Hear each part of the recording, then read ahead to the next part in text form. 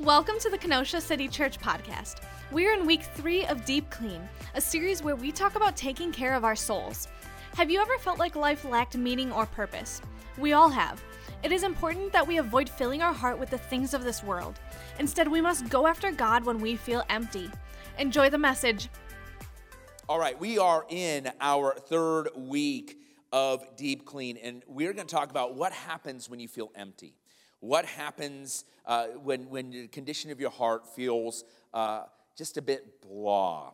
Our soul is the inner person, the seat of our feelings, the thoughts and affections that we have. John Piper again defined it this way: you are a soul and you have a body. What happens when our hearts, when our souls, those words are used often synonymously in Scripture, what happens when they get weary, when they feel empty, when you just feel, when you wake up in the morning, you feel blah? Well, Alice and I, we've been married for 15 years, and it hasn't been blah. It's been an adventure every single day. It's been awesome. It's been amazing. And not 15 years is June. But anyway, she's like, yeah, all right, fine. I'm optimistic here, right? And so anyway, 15 years this June, and it's been amazing, just 15 years. And when we started off marriage, we decided to go big on our honeymoon. We said, we're going to go on a Hawaiian cruise. Oh, yeah, we were broke, right? And so, but we saved up for it. Now looking back, it's like, okay, if I like Dave Ramsey that thing, we could have had a car. We could have had a number of things. But no, you can't tell a newlywed that's in love what to do, all right? So we went to Hawaii on a cruise. We have the pictures to prove that we had a great time. And you know what I love about cruises? And if you've ever been on a cruise, you know what I'm going to say. It's the food. Oh, yes. You could just take the cruise to anywhere around the world, but as long as you have the buffets 3 times a day, it's not even 3 times a day. You can go as many times as you want all throughout the day, all right? You can go to all these different restaurants, specialty restaurants, and it's free with your admission to the cruise, all right? So it's absolutely amazing. In fact, one part, they wake you up at midnight to go to what is called like the chocolate buffet. It's everything made of chocolate. Like, this is indulgence. It's awesome, and as I'm telling you, it may have been sin, okay? But what's amazing with this, it's all-inclusive, which means when the boat would dock on the land, we had this plan. We'll eat as much food as we want on the boat, have as much water, soda, whatever we want on the boat. But when we get our rent-a-car, we drive around the islands, we're not going to get nothing, right? This is how we're going to budget it. And Allison, actually, you had to remind me, this was not our idea. This was my idea, okay? And you're going to see why she doesn't want to own it, all right? So when we docked in Maui, we got a car rental, and we went all over the island. We were just finding everything we can in that island for that one day. And as we got onto the 2 o'clock hour, something happened in our relationship. We were hungry. We were thirsty. And we had, what I didn't know at the time what this was, but we had, looking back, our first fight, all right? Our first fight. And why? Because we were hangry. Why? Because everything annoyed each other of each other, right? When you are hangry, what you feel at other times, like, oh, that's so cute, right? You're like, that's so annoying. And so as we're going down the road, Allison's like, I'm hungry. I'm like, yes, but we're saving money. And we're saving like $20. Looking back, this is terrible. But anyway, we're going down the road. We're in the most beautiful island on the planet, perhaps, and everything is bugging us about everything because we're hungry.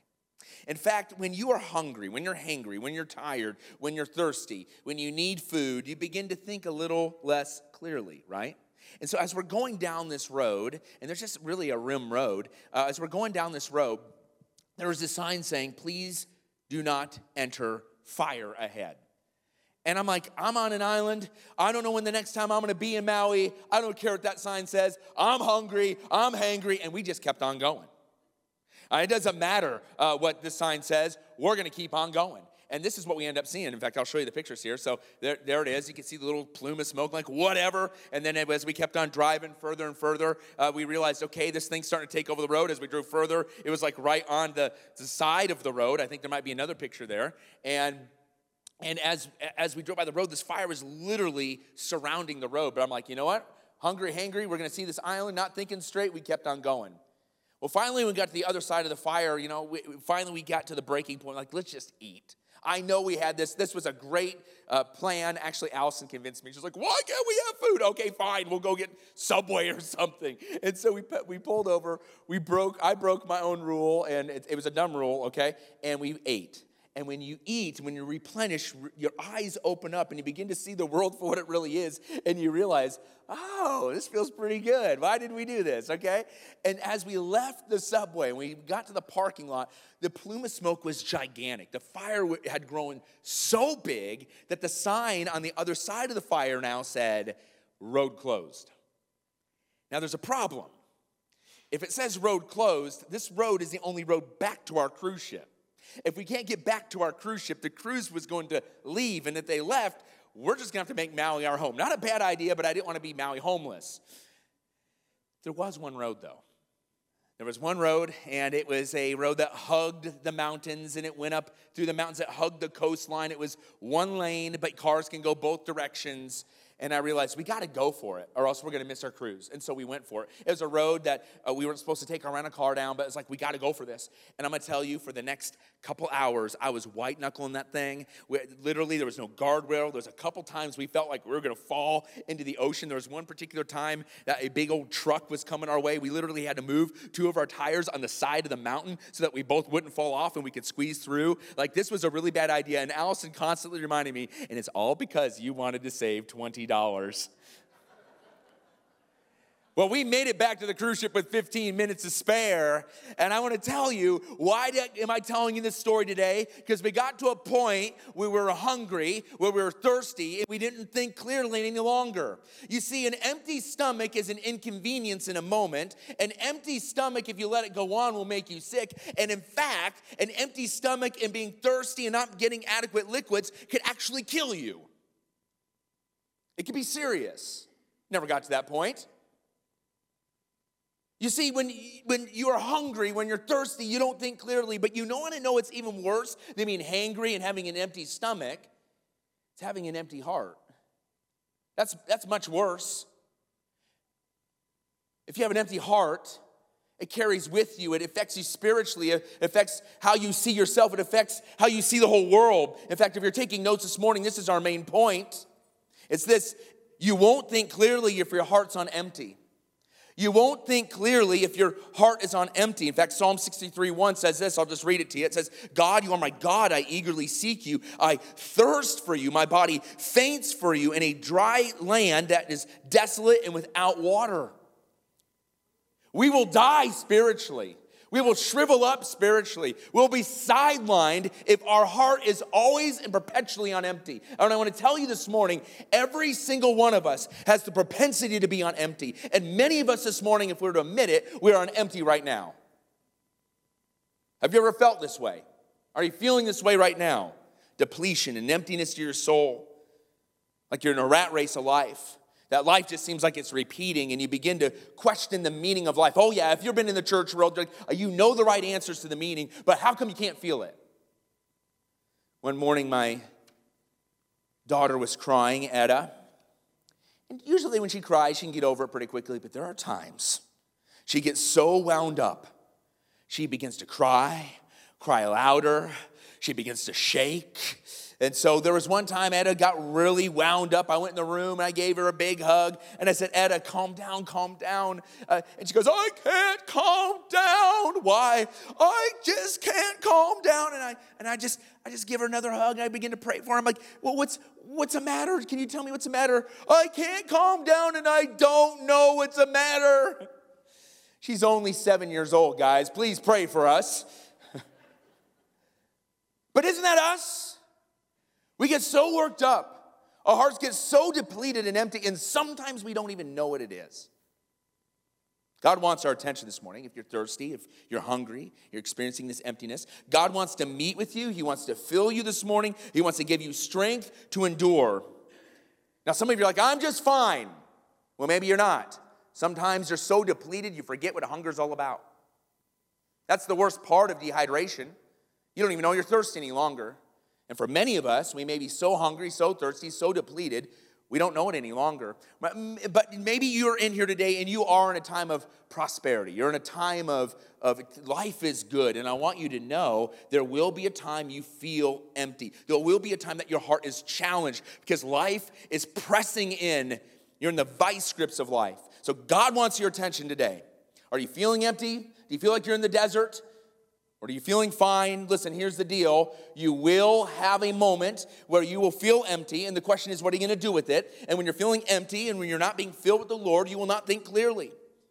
You will not think clearly if your heart is on empty. So there's 3 truths of an empty heart I want to talk about this morning. The first one is this. An empty heart finds satisfaction in all the wrong places. An empty heart to itself will find its satisfaction in all the wrong places. Let's turn to 1 John chapter 2, verse 15. You can turn there in your Bibles or your app, and the words will be on the screen if you're new here today.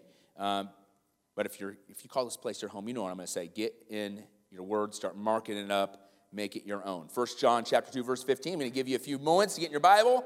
All right? Awesome. 1 John 2, 15. And do not love the world or the things in the world. If anyone loves the world, the love of the Father is not in him. For everything in the world, the lust of the flesh, the lust of the eyes, and the pride in one's possessions, is not from the Father, but is from the world. And the world with its lust is passing away, but the one who does the will of God remains forever. So John is speaking to us. And as we apply it to our hearts and our condition, we have 2 options this morning. We can look to be filled up with the things of the world, or we can seek God. I know it sounds like a simplistic A or B choice, but it's not simplistic. Nobody would have an empty heart if it was easy. So let's take a look at these 2 paths here. The first word, or first phrase we see here in 1 John in 2, verse 15, is do not love the world. If you've been in the church world for a long time, this is a common phrase. You don't want to love the world. You don't want to be worldly. You know, that's of the world. And sometimes when you use phrases or you say phrases, they can lose their meaning. You just say it, right? You just say a phrase, and I'm like, oh, okay. And we act as a Band-Aid and nothing changes. What's God's word actually saying? And so, do not love the world. This is what it doesn't mean. John is not speaking of not caring for the physical world. When you read this, okay, don't love the world. All right, sweet. I'm not going to throw things away in the trash bin. I'm just going to throw it out the window when I'm done, when I'm driving down the road. Why? Don't need to love the world, right? That's not what this is saying. That's not this at all. In fact, in the early church, there was a false teaching that was going around the early churches. It was called Gnosticism. And they taught a twisting of the scriptures, and they taught that the material world was evil. The material world was evil. And so and whenever someone teaches a false teaching, it always leads down a road of just absolute sin and debauchery. All right? And so they said, that's physical world. You're not to love the world. The physical world is evil. So therefore, your bodies don't matter. So if your bodies don't matter, guess what? Do whatever you want because it doesn't matter. And so what people would do that bought into this Gnostic heresy is they would indulge in drunkenness. They would indulge in extramarital sex. They would live rampantly and through all their lives. They lived and let lived. It was a false teaching. It was a heresy. That's not what this is saying, to hate the material world. And by the way, anytime a church or a movement tries to go beyond Scripture, or they twist Scripture, they take a section of Scripture and make it the main thing where the rest of Scripture obviously shows that it's out of context. Whenever somebody tries to twist Christianity or build a better view, a secret hidden knowledge of Christianity where they teach something that goes against God's word, I want you to know this right now. If it goes against God's word, it's a cult. It's not biblical Christianity. And it's why we have variations of Christianity today, such as Jehovah's Witnesses, Jehovah's Witness, or the Mormons. But also, there are many churches today that have said God's word is not God's word, and they read poetry, or they read texts from other religions. They cease to be churches. If we want to continue to be a church, we want to continue to be a biblical Christian, we're going to be Bible Christians, all right? And the Bible Christians, means that we're going to be informed with what God's word says. And God's word will inform us if we're actually hearing from God. You'll know when the Holy Spirit is moving because it won't contradict what the Spirit wrote through the scriptures. We need to be Bible Christians. And what's clear here is whenever we come to a term, we need to ask, what is God's word saying? So, do not love the world. It does not mean to hate the world. Why? Because God created the world. He said it was good, but the world was corrupted through sin, okay? So, we're not to despise God's creation. We're not to despise the people that are on this world, all right? So, when he says don't love the world, it doesn't mean that you're to dislike people or people that are far from God. To the contrary, we're to love the people in this world, whether they are nice to you or not. So what does this really mean then? What does world mean? Do not love the world or the things of the world. Well, the word world here comes from the term, the Greek word cosmos. Now, I usually only bring up Greek terms when you kind of really see the English meaning. It's kind of already baked in there. Cosmos, it's where we get the cosmos, right? It's where we look at the universe. It is a word that can be translated the world order. We are not to love by default how the world thinks without God. We aren't to love the world's ways or be enamored by the things of the world to replace God. That's what this is saying. This order that's opposed to the things of God. It doesn't take long for you to look at the cultural shift or the cultural drift and know that's not of God. And it's tempting for you to want to be accepted, and so you just go with the flow in culture. And then what John is saying is don't do that. You need to go upstream. You need to not go with the flow, you need to go with God. This world order is temporarily guided right now by Satan himself. Ephesians 2:2, Paul writes to the church in Ephesians. And he tells us that this world order is according to the power of the prince of the air, which is another term for Satan himself. He is temporarily running havoc in this world, but know that he's a defeated foe. When Jesus Christ comes back, Satan will spend eternity in hell. But until then, he's running havoc as a defeated foe to keep people from believing in Jesus Christ and to keep you, if you're a follower of Christ, from being impactful for his kingdom. He wants to enlist you, Satan does, for his kingdom. And how he does that for a follower of Christ is he tries to get you enamored by the things of this world, the lusts of this world, so that you're ineffective for the things of God. So we're not to love this world order. Let's take a look at the word love as well, too. I think love is important because it's been so redefined in our culture. I heard this just yesterday, so I want to borrow this. It said, you feel what you like, but you choose what you love.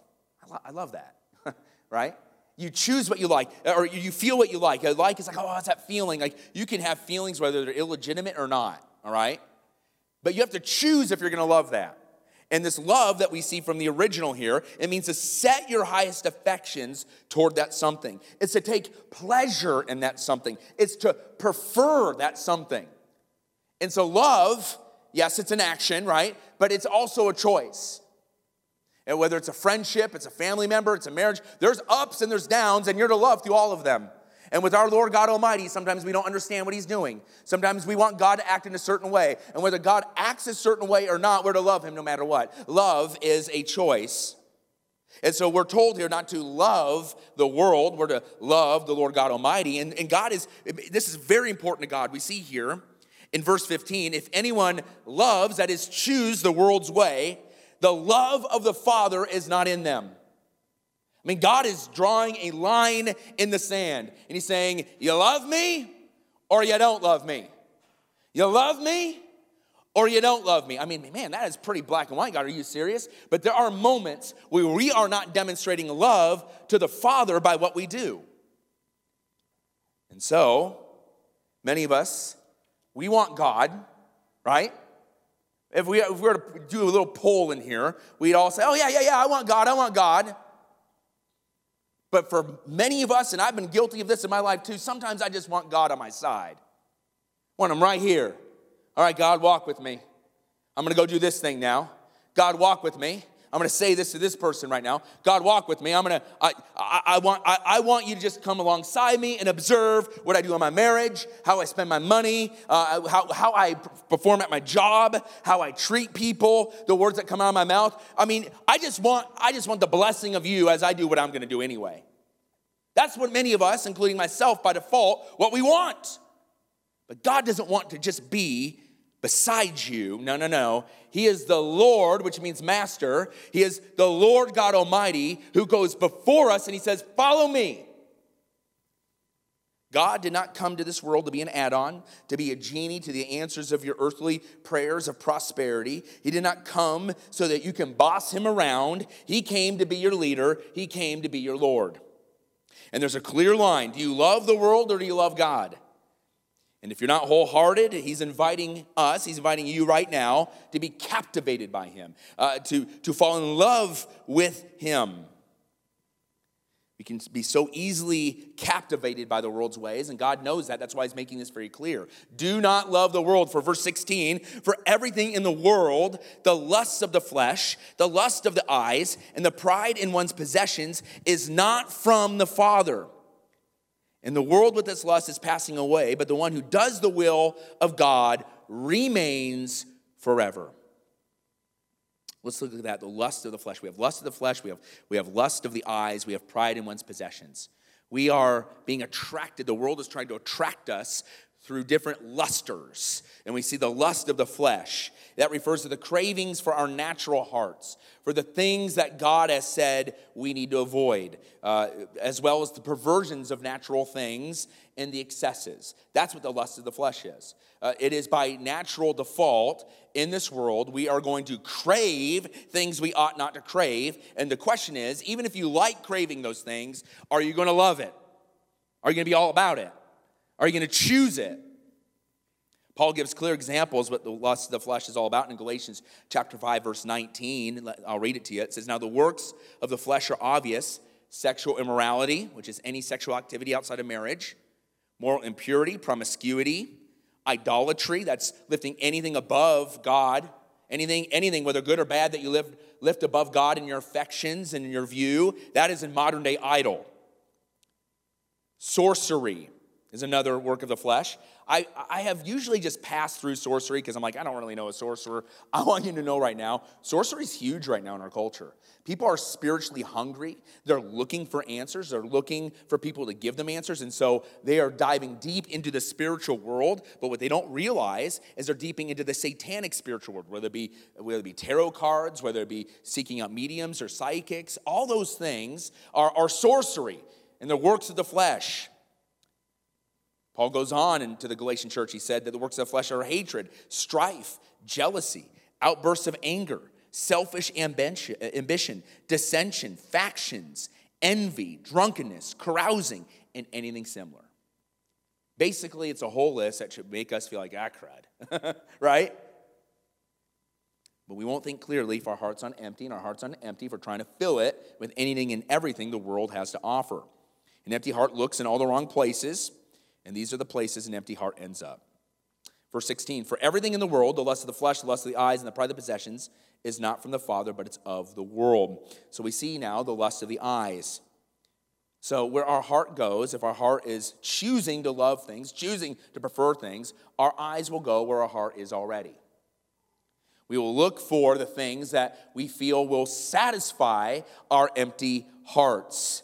And with our eyes, we'll begin to compare our life to our neighbors' lives or to our friends' lives or other family members' lives. And we'll be like, why do they have what I don't have? I feel like they have a specific relationship or possession or prominence in life, and I don't have that. Or maybe you experienced something in your life that was completely just tragic, and you're like, why has everybody else moved on? But I'm stuck in this area. And our eyes begin to look, and they begin to compare. Our eyes look at what we could have had. Our eyes look at the greener grass. By the way, there's no such thing as greener grass. Did you know that? Whenever we're looking for greener grass, we're looking at grass that doesn't have has a less amount of manure. But every lawn, every pasture, there's going to be manure. The lust of your eyes are bored with God because it wants to look for something that can fill the void that only God can fill. The lust of the eyes make one grumpy because they're never satisfied. And so what we do as a result is that we buy things, we move, we change our house, we change our jobs. If we can only get that raise, if we can only get that something, it will make me happy. And if we get that something, it becomes our pride for that moment. Look, I have this thing. It makes me so happy until it doesn't. But here is the spoiler alert. Whatever relationship you want to change, whatever possession that you want to attain, wherever you want to move, wherever you want to go, I want you to know what goes with you in every single situation? Your heart that's inside of you. It's not the things that you have in your life that's the problem. It's the heart that's inside our very chest. It's the heart that we need to give God right now and say, God, I need you to fill this, because if I try to fill it with anything else, I'm going to end up dissatisfied and even more miserable. The lust of the eyes lead to the pride of possessions. Verse 17, and the world with its lust is passing away, but the one who does the will of God remains forever. Our hearts long for a quick fix. They long for a quick fix and a quick fill. This is where we get ourselves into trouble. And we see here that this is all empty, because the lusts of the flesh, the lusts of the eyes, the pride of our possessions, they're all temporary. They're all passing away. But what God wants to give, doing the will of God, being obedient in everything that he's asking us to be, being obedient in everything he's asking us to do as a person and as a church, that remains forever. But we won't do that if we're trying to fill our hearts with the things of this world. We won't think clearly if our heart's on empty. Our hearts by themselves will try to find satisfaction in all the wrong places. So this leads us to the second truth of an empty heart, is an empty heart needs supernatural intervention. You see, what secular society will tell you is if you're feeling empty, you need to figure out what's going inside yourself. You need to have some me time. You need to read some books and do a 7-step book program where you can make sure that you're the best version of yourself, and you can find yourself, and you can be yourself, and all of these things. And listen, I'm not going to say that self-care has zero worth. It does have worth, but it's not your salvation. It's not the ultimate answer. It's why I literally saw an advertisement for someone saying, how to read 100 books in a year. That's insane. You don't need to read 100 books in a year, okay? But people are on this kick, this extreme kick, like, okay, if I get all this information, if I get all this how-to, then my life, I'm going to be not only good, I'm going to be a guru. I can teach everybody. That's why today we have these things called these life coaches. Oh boy, I hope there's none in here. But okay, and if you are, then great, you're awesome. Okay, but what I'm saying is this. We have all these life coaches who become social media influencers, and they're like 18 years old. You don't know what you're talking about. Can I say that? You need to be a learner. It's like, let me tell you how to do this, that, and whatever, and you know, how to parent and all that. You don't know what you're talking about, right? Oh, you have 15,000 views, okay? The thing is that this is what we've come into. We feel like that somehow we can deliver ourselves and then we can become a guru to other people. And it's the blind leading the blind. Where do they fall into? They fall into a pit. That's why we need a supernatural intervention if we are to fill our hearts. Listen, we can all admit it. We all have the propensity to be empty. Some of us are feeling empty. And if you're not feeling empty, you will have a period of life where you will be empty. So this isn't about shaming or whatever. And by the way, life coach is really sorry about that. Okay, but I guess I mean what I said though. But anyway, so the thing is we need a supernatural intervention.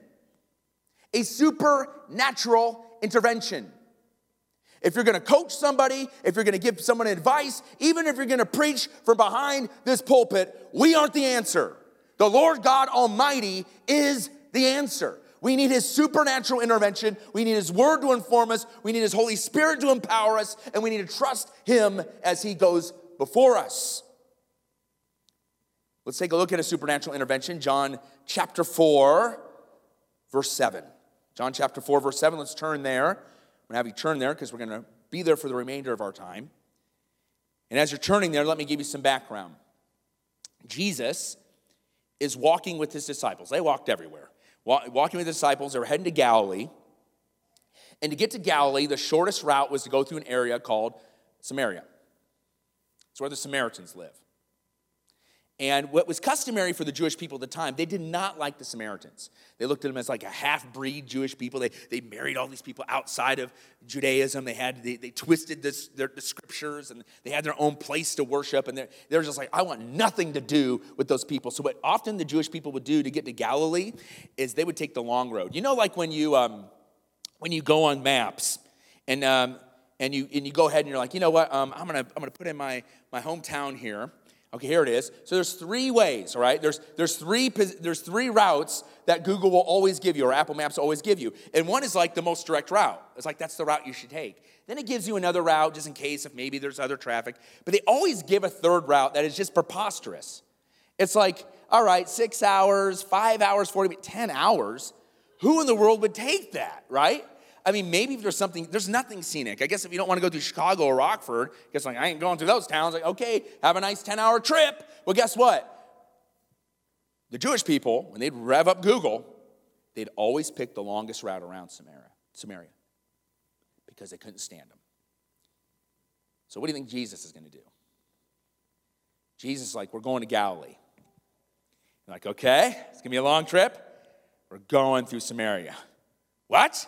And they began to walk through Samaria. Now, Jesus came to save the sins of the world. He did not come to live by the traditions of man. He did not come to please the religious authorities. He came to do the will of the Father. And he's like, we're going through a land that all of you avoided. Why? Because these people need Jesus. These people need salvation. So Jesus walked right in, and the disciples were absolutely baffled. And so they walked a considerable distance. We're told in Scripture they became wearied. And they finally ended up into a city called Sychar. John 4, verse 7, let's pick it up here. Jacob's well was there. It's probably most likely why they stopped there. They knew there was a well. Jacob's well was there, and Jesus, worn out from his journey, sat down at the well. It was about noon. And a woman of Samaria came to draw the water. Give me a drink, Jesus said to her, because his disciples had gone into town to buy food. How is it that you, a Jew, asked for a drink from me? The Samaritan woman asked. For Jews do not associate with Samaritans. So there's something absolutely amazing in this portion of Scripture. Not only did Jesus break the custom of walking right through the land, he ends up at a well and begins to talk to a woman. Now, in this time, for many people, they viewed women as somebody that was not of equal worth. Now, we know in Scripture that men and women are different. They're created different. I know that's controversial today, whatever. All right, so men and women, they were created by God. He created men, he created women, and they complement each other, all right? They complement each other in many ways, but we know we populate the earth by one way of complementing each other, okay? And so, God created male and female, but in this era, they were not seen as equal. God created men and women as equal. I want you to know that, equal in worth. He's equal in an ability to worship and have salvation. Many people in this era did not believe that. And so when you would see a woman, men would often avoid that woman because this is taboo. So Jesus is breaking 2 taboos, but he's breaking a third one.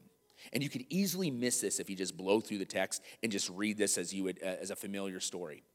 Jesus is showing up to the Samaritan woman, and he's asking her for a drink. Now, what we see later on in Scripture is that she is coming basically at noon to draw water. At noon. Usually women would go get water for their baking goods and water for their households in the morning or in the evening because it was hot at noon. This woman came to the well at noon because of her reputation. She was known as somebody who would sleep around. And because of that, she did not want to interact with other people. She felt shame. Other people saw her as damaged goods. They saw her as somebody that was less than human. And so not only was she a Samaritan, she was a Samaritan woman who had the reputation of being a prostitute. And yet, Jesus is talking to her and saying, I need water. I need water. The lady was dumbfounded. Verse 10, Jesus answered, if you knew the gift of God and who is saying to you, give me a drink, you would ask him and he would give you living water. Sir, said the woman, you don't even have a bucket and the well is deep, so where do you get this living water? You aren't greater than our father Jacob, are you? He gave us the well and drank it from himself, as did his sons and his livestock. So Jesus is talking about water. And Jesus often, when you would see his parables or when he'd bring up spiritual truths, he uses something in the physical world as an illustration. So Jesus makes a beeline for the well because he sees somebody that needs God. right? Yeah, he might need water physically. He's weary, Scripture says. But he went to the well and he's like, I am going to talk about salvation. And so Jesus begins to he does a little flip, all right? He's like, okay, you're drawing water. I could give you living water. And this lady literally takes him at his word, like, oh, really? You have water that's better than this water? I mean, I imagine this well, because she's taking him literally, this well was probably a little stagnant. There was not that living water that she would have understood that as a stream of water, fresh water. It's like, oh, show me where this water's at. She took him at his word. She's like, I want this water. I want this better water. Verse 13, Jesus said, everyone who drinks in this water will get thirsty again, but whoever drinks in the water I give him will never thirsty again. In fact, the water I give him will become a well of water springing up in him for eternal life. Verse 15, sir, the woman said to him, give me this water so that I won't get thirsty and come here to draw water. Jesus responded, go call your husband and come back here.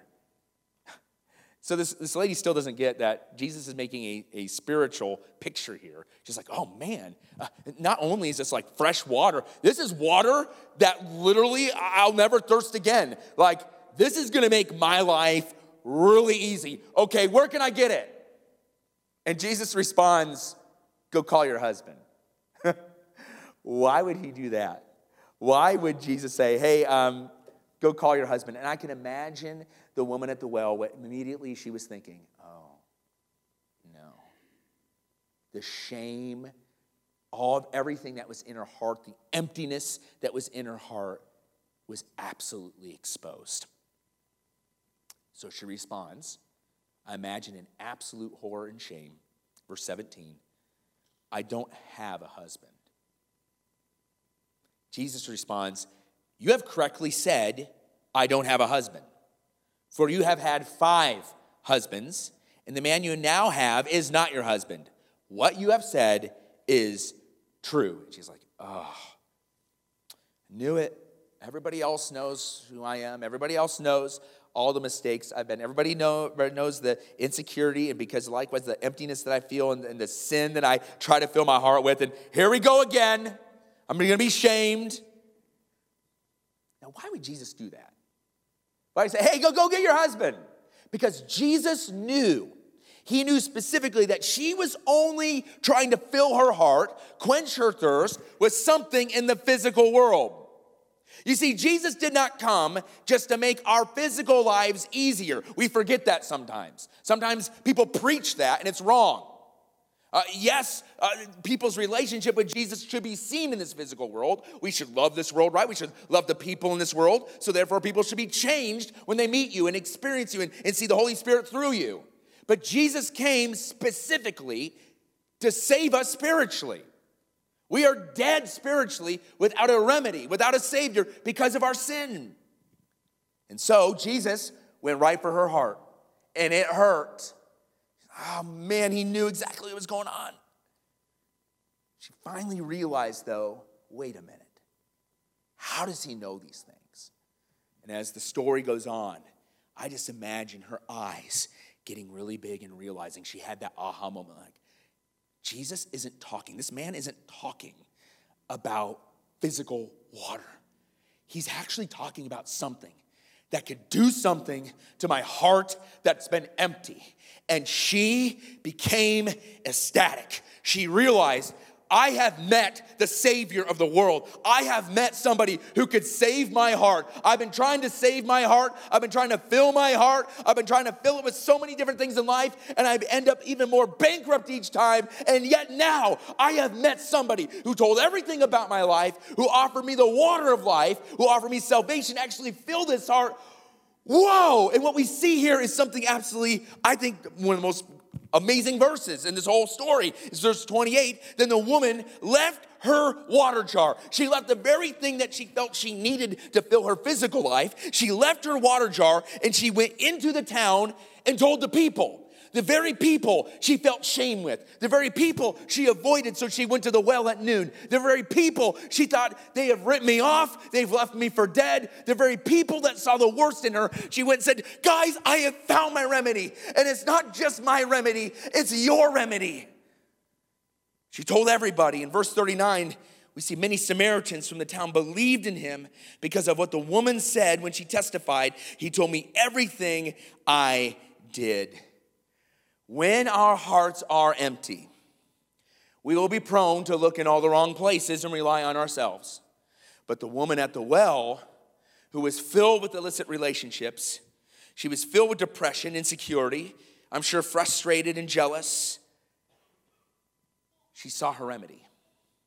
She saw her supernatural intervention through the Savior Jesus Christ. She saw how she can actually live life through the living water, which we're told later on is that we receive in salvation, and then we receive through the Holy Spirit.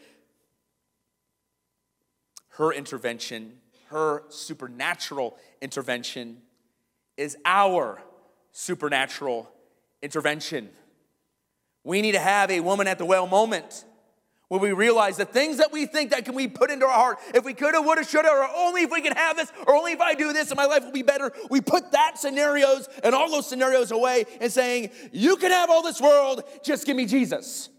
I need Jesus. Wherever I find myself, Jesus. Wherever I find myself feeling, Jesus. Whatever I start thinking, I need Jesus. Whatever I think I need to accomplish, I want to make sure, Jesus, you're leading the way. I want to make sure that your Holy Spirit is leading my heart. I want to make sure I'm hearing your voice. I want to make sure I'm remembering what I read. I want to make sure that you are my satisfaction. We all need a supernatural intervention. Without it, we can live full for a day, but we'll get hungry, and then we'll be empty.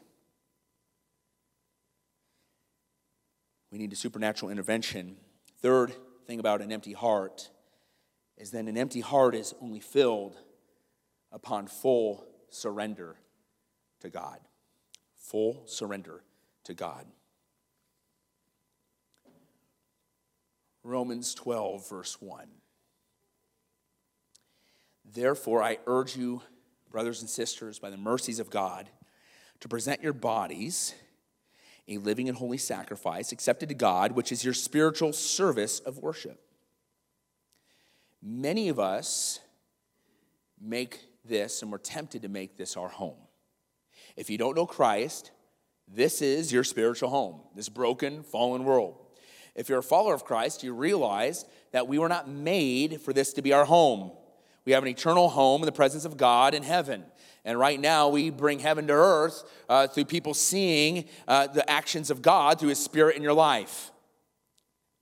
But by default, in our natural selves, we'll begin to live for ourselves, and we'll begin to live as if this world is our only home. But we already saw earlier, this world is fading. And I believe that if someone said, hey, Andy, when do you think Jesus is coming back? Well, guess what? We're doing a series in a couple of weeks. At the end of next month, we're going to start a series in Revelation, all right? I will tell you what I think then, all right? Right? Anyway, but I don't think, I do believe, I'll give you a spoiler alert here, I do believe the dates I'm going to give you, I really truly believe Jesus will come back before these. But I give you these dates, these very futuristic dates of what's going to happen to this world, because these are futuristic dates of what scientists say is going to happen to our world. You see, it is not just a Christian thought. It's not just Christian theology. It's not just from the Bible that we learn that this earth is passing. Even secular scientists say this world is passing. So, secular scientists believe within 17,000 years, a volcano eruption will be big enough to destroy most of living life on the planet. All right, that's fun, all right? Secular scientists believe that within 50,000 years, the earth will go through such a dramatic ice age that all the glaciers that used to be over Wisconsin and all over the United States and all over the world will once again emerge, all right? So if you're still alive, all right, you're going to have to get a coat, all right? Because we are going to live through another ice age. So, and there's a bunch of other stuff between 50,000 years and this last date I'm going to give you of just horrific things that are going to happen to the earth. But this is the end. I'm going to give you, when they say, this is the end of the earth as we know it, 7.9 billion years from now, so the secular scientists say, the sun will go through a red dwarf phase and completely engulf the earth, and the earth will cease to exist. All right? So the secular scientists are agreeing with the Bible in part that this world's fading away. They just think it's going to be 7.9 billion years from now. I think it's going to be a lot sooner than that. And it's not when the the sun engulfs the earth, or a volcano blows up the whole world and the ice takes over the whole planet. It is when the Lord Jesus Christ comes back. That trumpet rings. He comes back and he gathers his people to be with him. And everybody will stand before him, whether you know him or not. And the world will cease to be in that moment. But to make no mistake, this world, yes, it's corrupted. Yes, this world is fading, it's failing, but he's come to restore, to give us a new heaven and new earth. Make no mistake, when you live in eternity with Jesus Christ, you're going to live in the creation without sin, in a universe and in heaven and earth that is without sin, pain, and suffering. Yes, he's coming back. And we live for that kingdom and not the kingdom that's fading. But we're prone to wander. King Solomon of Israel, he was the son of David. He had it all. He could hear from God. He began to get all the possessions that he had, and then he began to stray from God. In fact, he's like, you know what, heart? I'm going to try out everything. I'm the king. And so he began to accumulate horses, which is the equivalent of our cars, gold, buildings, land, wives. He had 800 wives and 200 concubines at least, all right? 1,000 women he was intimate with. He had it all. And then he had a realization at the end of his life. We see this autobiography in the book of Ecclesiastes in the Old Testament.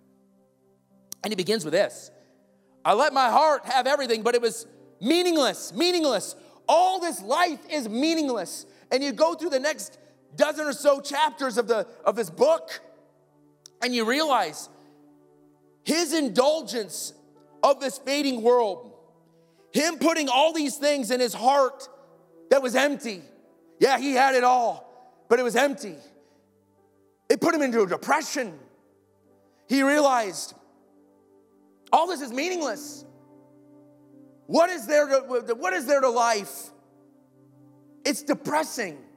The first 11 chapters in Ecclesiastes are absolutely depressing. But it is a warning. It's a cautionary story. Reality of what happens when we say yes to everything to try to fill our hearts.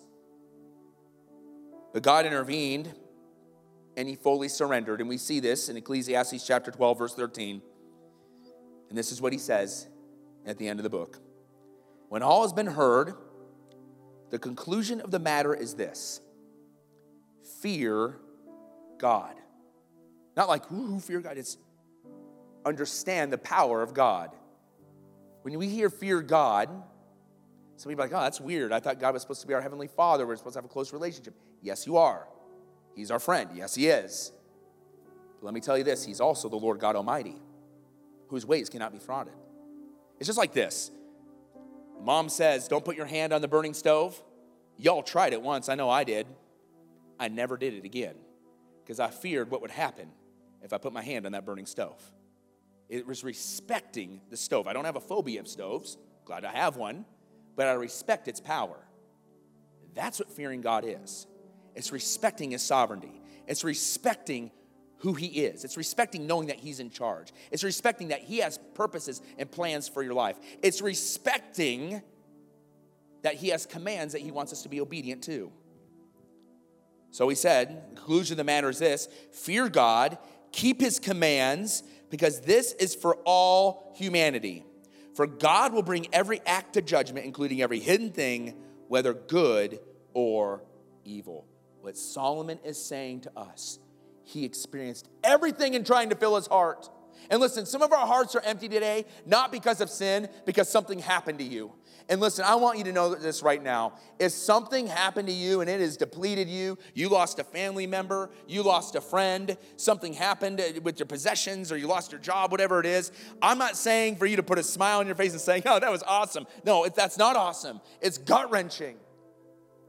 And we will all go through those moments. However, you have the responsibility How are you going to respond in those moments where you're wrecked? How are you going to respond in those moments that you've been emptied? Not because of your sin, because sin will empty you, but what will happen when you've been emptied because of life, because of a world that's been marred by sin?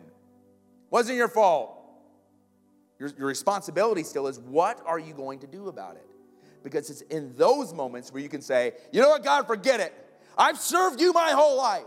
I've done all these things, and this is what you give me? Well, guess what? I'm going to go to try to find everything else and fill my heart. And Solomon's saying, it's meaningless. Don't do that. The conclusion of life is this. Whatever has made your heart feel empty, and you can just be like my daughter, you don't know why you're feeling empty. God has the supernatural intervention, the answer. So in closing, let's get specific. If you're feeling empty this morning, or when you feel empty, that's what I should say. This is too simplified, I know, but I want to give you some practical things this morning. What to do when your heart feels empty. Number one is address it. Don't ignore it. Address it. This is what David, this is Solomon's dad. David, when he sinned and committed adultery, and when he committed adultery, he took the lady he had adultery with, he took this lady's husband and put him on the front line of war so he'd be killed, and he was. So not only did he commit adultery, he committed murder. And he went on with life like, whatever. And he was confronted by a prophetic word, and he was cut to the heart. And we see this in Psalm 51.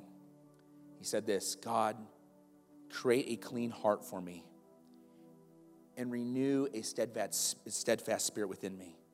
Verse 12, restore the joy of your salvation to me and sustain me by giving me a willing spirit.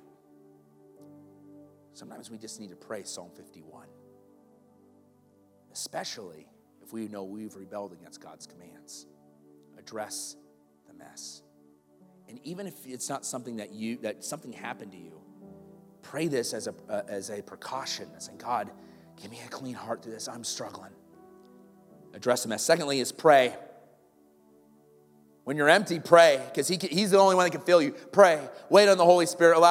Say, God, Holy Spirit, fill me. I don't need to know all the answers. I just need to know your presence. I need to know your goodness.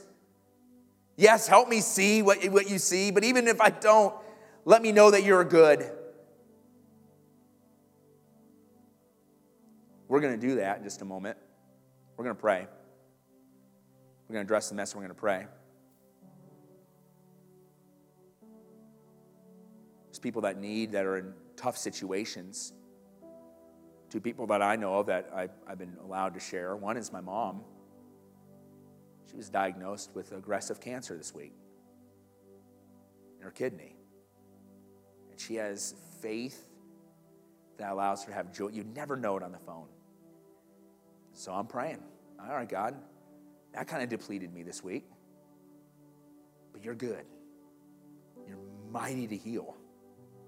And I'm going to pray into that. Whatever you do, I'm going to pray that that's what happens. We have a dear brother in our church, Mel. Mel, if you've been in our church for more than a couple weeks, he's usually the guy that stands at that door and greets you with a gigantic smile. He's been in the hospital for a week and a half. He has issues going on with his pancreas. We don't know what's going on. And I call him on the phone. He's weak. We need to pray that the strength of the Lord goes over him as he's feeling empty. I just bring up two things right there. I think collectively there's probably 100 areas. Like, God, fill us. We need to go to him in prayer. The prayer of a righteous person accomplishes much. Finally, after prayer is we need to wait. We need to wait on the Spirit of God to do what he's going to do. Lamentations 3:25 says this, the Lord is good to those who wait for him, to the person who seeks him. So if we're empty this morning, know this, that if you're living in your emptiness, you won't be able to see clearly. You need God's intervention in your life.